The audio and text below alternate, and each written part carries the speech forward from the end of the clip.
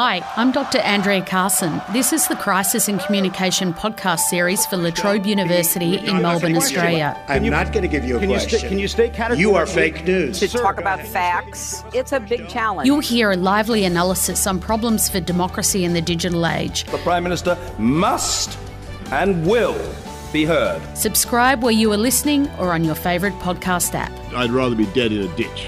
What on earth is the point of a further delay? Welcome to the new Crisis in Communication La Trobe podcast series featuring La Trobe academics talking with experts about the big issues in world politics and media today. I am Andrea Carson, an Associate Professor in Politics and Media at La Trobe and co-founder of the La Trobe Political Communications Research Group sponsoring this series. The six-part series explores problems for democracies around the themes of leadership and language, political polarisation, populism, resistance and silence of minority groups. Our first episode is a keynote address from Professor Stanley Feldman at New York's Stony Brook University. Professor Feldman specialises in political psychology and will tell us why popular support for right-wing populist leaders and parties from Britain's UKIP to the Philippines' Rodrigo Duterte are on the rise around the world. Let me try to set up the context for what I'm going to be talking about this afternoon. This is a list of recognizable parties, party leaders from around the world, all of whom have been described by at least some observers as representing right-wing populist leaders, positions, parties.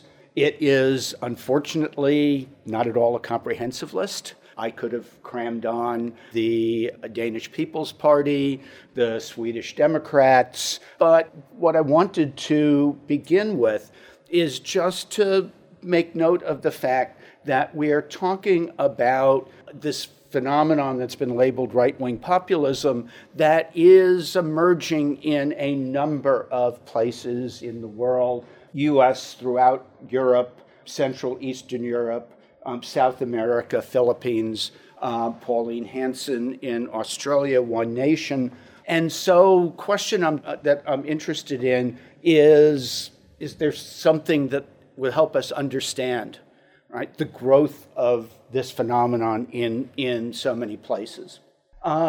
Aside from the label right-wing populism, I think what's more interesting is when you look at these cases, what you see is, despite the fact that there are always some country-specific context, right? If you're in the UK right now, discourse is around Brexit, for example. And so that is going to make the positions and the rhetoric in the UK slightly different from other places. But what you note when you look at across these situations is a number of fairly common elements, right? They're not always played out exactly the same way in all of these situations. Not every one of these is equally salient, but you tend to see the same pattern over and over again. Obviously, one of the hallmarks is opposition to immigration, a fairly punitive position on dealing with crime and lawbreakers, hostility to people outside the sort of traditional gender norms, LGBTQ, feminists, for example, an unwillingness to tolerate dissent, so great high level of intolerance, and nationalism, right? And so again, you're not necessarily going to see every one of these equally in all of these cases, but throughout all of the examples that I just showed you, you tend to see the same set of policy principles, attitudes emerging in all of these cases. So in political psychology, this is actually a topic where support for right-wing populists come from. And a number of social scientists, psychologists have contributed to trying to develop this understanding of what was labeled authoritarianism. The problems with this are a significant reason why a lot of this research is still found in psychology and not so much in political science, right? And so psychologists have talked about this phenomenon of authoritarianism in a number of different ways, as a personality characteristic, as a worldview, as a cluster of attitudes. And so the question is, what is this phenomenon that we're talking about? It's never been especially well defined or successfully defined. The other question, which is particularly important from a political science perspective, is why we see this tendency emerge at some points and not others. Why now? And any successful theory to try to explain this phenomenon has to help us understand what the context is and what the precipitating factors are. And the authoritarianism literature and psychology never did a very good job of accounting for that. So what I want to try to do, first of all, is present a somewhat different conceptualization of this phenomenon and try to show you why I think this is particularly helpful from a political science point of view to understand right-wing populism. So what connects all of this? Right? These are somewhat disparate elements. Why do we see these elements together? And I think the explanation is that all of these, even though they seem to be looking at different clusters of attitudes and different orientations, are basically an attempt to enforce what they see as the traditional norms and values of their group. As well, what we see is with punitiveness, with intolerance, is a way of punishing people who are threatening those majoritarian values and the values of the in-group. So if this phenomenon can be seen as a defense of in-group majoritarian values, then why? And part of the answer to this is that it's basically bound up in our fundamental understandings of what keeps societies together. And basically what is being argued here and what we understand is that to the extent to which societies function successfully, in part, they function because they place restrictions on our behavior, on our practices. They set up certain norms that we're expected to accept and respect. Societies vary in how much they enforce those norms. And so my argument is that if cultures vary, then people within cultures also vary in the same way. That this conflict between tight and loose, right, between allowing people a great deal of freedom, right, and enforcing social norms and values is a trade-off that people at least implicitly have to make, right? How robust is our society? To what extent will society function well if we give people a lot of freedom? And if you think society is more fragile, if you worry about the breakdown of society, then you're going to want leaders to enforce social norms and values and practices more strongly. And so my argument is that everyone basically has to come up with some acceptable way of balancing these two important sets of values. How much do we value giving people freedom, personal autonomy, and the like? On the other hand, how much do we think we need social conformity, respect for social order, in order to maintain a cohesive, well-functioning society? People vary on a continuum defined by these two poles. Most people try to balance them off. They try to find some position that says we should have a great deal of freedom, but not so much freedom, right, that it undermines a cohesive society.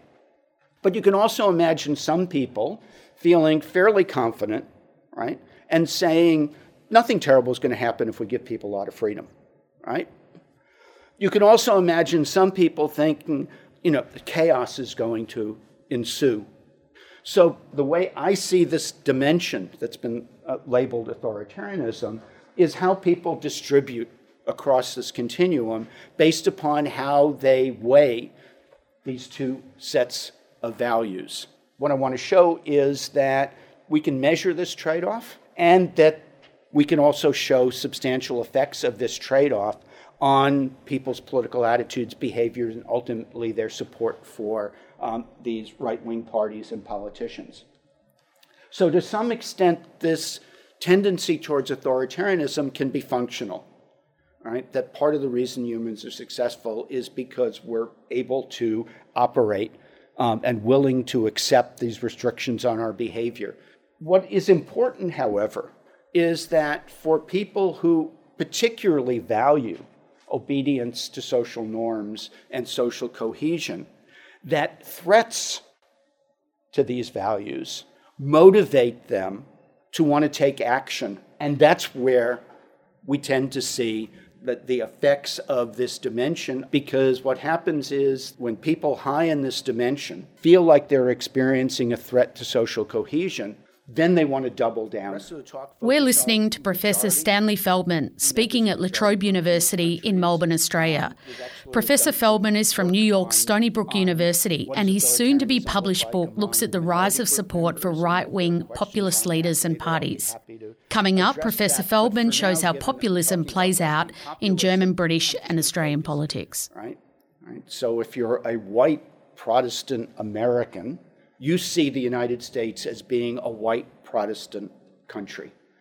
A key part of this conceptualization is that there is this latent dimension of authoritarianism, people scoring high, being people who are highly committed to defense of social norms, social conformity, obedience to authority, etc.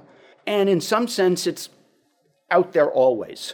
We observe its effects when these members of society start to think that their society, their social cohesion, their group is under threat. And so basically, while these look like they cover a range of different threats, they're all, for people high in authoritarianism, picking out people who are not us. The last 25 years in the US have really seen a number of dimensions of social change. Huge growth in immigration from Mexico, Latin America, Central America, Spanish-speaking people. That, along with the growth of other minority groups, African Americans, Asian Americans, is slowly reducing the proportion of the white Anglo population. At the same time, we've seen huge changes in gender norms. So what we've seen is threat in terms of numbers of people shrinking the size and status of the white Protestant majority, changes in traditional values, religion, gender norms, etc., all basically playing out together. Argument I sometimes use is if you wanted to create conditions that would threaten people's sense of social cohesion, the U.S. in the last 10 or 15, 20 years has been a case study in how to do that, right? Social change in multiple respects. And we can see that this is reshaping the Democratic and Republican parties, right? The fundamental difference between Democratic and Republican parties in the US was oversize of government, with Democratic Party advancing more of a social welfare, egalitarian, higher tax rate agenda, and the Republican Party being the party of free enterprise, big business, low taxes, small government. Right? And that basically was the descriptor that people would have used for the conflict between Democrats and Republicans for the 20th century. You can see that the response to this social change has been, in fact, refashioning the debate between the two major parties in the U.S. along lines of their responses to either largely accepting these changes, in the case of the Democratic Party, or basically standing there saying, no, we're not going to accept this, we're going to push back. We're going to try to reverse this or at least hold the fort against these changes. Okay. So I want to show you some analyses from the US and Western Europe and Australia. But to do that, first I have to show you how we measure this in surveys. So imagine that you are being interviewed for an election study And the interviewer said, there are a number of different values that people think are important for children to learn, but some values are more important than others. If you had to choose, is it more important for children to value independence or respect for elders?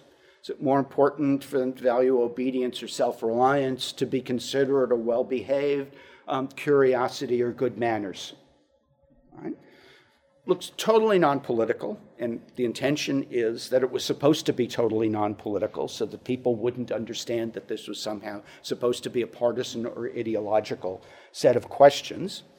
But it turns out that it works extremely well in sorting people out along this dimension, so that to the extent to which people in these four sets of paired alternatives choose respect for elders, obedience, being well-behaved, and having good manners, the extent to which they make those choices, they're indicating that they really value obedience, conformity, and respect for social norms. When people make the other choices, they're indicating that they value personal autonomy, independence, and freedom. Right? And why does it work? It works because if these are the values that you want to see in society, then this is the way you want to see children raised. So even though it seems quite distant from politics, it's very effective. So why is this authoritarianism dimension so powerful in politics? And the argument is that it's powerful in politics because it connects up to so many different potential political attitudes and orientations, right? But also at the same time, it leads people to be punitive towards those people who are seen to be challenging those norms. So in all of these different ways, we can see the effects of authoritarianism. It's not that it just affects certain attitudes, it affects lots of attitudes. Let me now show you real political effects. Simple argument is, if I'm correct, then people who score high on this authoritarianism dimension should be more predisposed to vote for right-wing parties, especially when those right-wing parties take on these sorts of policy stands and advertise themselves as defenders of these values. But the extent to which that's true is going to depend on two things. It's going to depend on the extent to which people perceive threat, and it's going to depend upon the extent to which parties offer clear choices, right? And that's going to be really important, right? So there is an elite element to this. People could be predisposed towards somebody who espouses these values, but if there isn't a party, if there isn't a leader, right, out there talking about this, there's going to be no place for them to go, right? So to some extent, the party system has to provide the alternatives, and elite have to provide the alternatives. So let me just finish up, because what I want to show you is that, based upon data from the US and elsewhere, also becomes pretty obvious when we look at rhetoric of right-wing politicians in these countries. When you dig down just a tiny bit, right, you hear the same thing over and over again. You'll probably figure out who this is because I didn't really strip out the country identifying information. Our culture, society, traditions, or way of life are at risk. Islamic extremism is the prime enemy of civil society and social peace. History entrusts us with the role of saving European values, right? Matteo Salvini. Who do we want to run our country? Are we happy to be a star on someone else's flag? Do we want to be an independent nation? We're going to have to be a lot braver in standing up for our Judeo-Christian culture. Any normal and fair-minded person would have a perfect right to be concerned if a group of Romanian people suddenly moved in next door. Nigel Farage. This is one my favorite because it basically this could write some of my argument. No cultural identity in a population with a stable ethnic composition. It's obvious culture of migrants contrasts dramatically with European culture. We can never show solidarity with ideologies. People and ethnic groups are committed to changing the very European culture, which forms the essence, meaning, and purpose of the European way of life. And this is sort of brilliant examples. And that's Viktor Orban in Hungary, right? He's wonderful. I mean, if you want to see what the rhetoric looks like, it just spills out. I could have filled up multiple slides. Again, concerned with Islamification. French look around and ask, where am I? When a country loses its identity, no longer knows what it is, where it comes from, and what its real worth is, so it dissolves. In France, we get to decide who deserves to become French, right? Marine Le Pen. And finally, I can't understand why people come here and try to change our country in the place that you've come from. Truly multicultural country can never be united or strong. To survive in peace and harmony, united and strong, we must have one people, one nation, one flag, and of course, Pauline Hanson. I suspect if I had done a little bit of tinkering to remove context and stuck these all up, you would have had a very hard time attaching them to particular leaders. The rhetoric just seems to flow across these countries. And so let me wrap up. Finish where I started from. There's no single explanation that's going to account for what's happening in the Philippines and Brazil and the United States and the UK and Germany and France. And there are a lot of idiosyncratic elements. But yes, there is a populist element to this in terms of standing for the people and protecting jobs and defending against crime. But oftentimes it's basically a veneer for the type of rhetoric that I just showed you. So my argument is that to some extent, at least, hopefully I've convinced you that looking at this psychological phenomenon of authoritarianism helps us to understand some of these dynamics. We've got lots of data on authoritarianism around the world, and everywhere we find a good distribution, right? There are always people out there who are high on authoritarianism, which means there are always people receptive to this, always. It's not that the U.S. became more authoritarian and that allowed Trump to be elected president in 2016. There was no change in mean authoritarianism levels in the U.S. It was simply the mobilization of it leading up to 2016. What I hope to show you is that one of the things that authoritarianism can help us do is to identify these common elements in these right-wing populist movements, that it points to certain sort of common features, and we do see those common features. It also points to the conditions that help activate this latent authoritarianism, social change, threat, right? Immigration that we're seeing around the world, Europe, the US, clearly has that effect. But also it requires elites. It requires politicians and parties to fashion themselves as defenders of these values. Otherwise, we don't see the effect of this. So right-wing parties are effectively capitalizing on a wave of social change going on in lots of societies around the world. And I will finish on one slightly hopeful word, which is that, if you look at history, social change eventually becomes accepted, right? Societies go through these lurching periods of dealing with social change, and then after a while, people can't remember why it was that Australians were worried about Italians and Greeks coming to this country. Hardly seems like a major issue now. So doesn't necessarily mean that we're not going to continue to see a lot of right-wing politicians gaining support, but as I said, if there's anything to be hopeful, it is that over time, societies basically readjust to these changes, but not, unfortunately, if you want to be that hopeful, not too quickly. And I will stop there.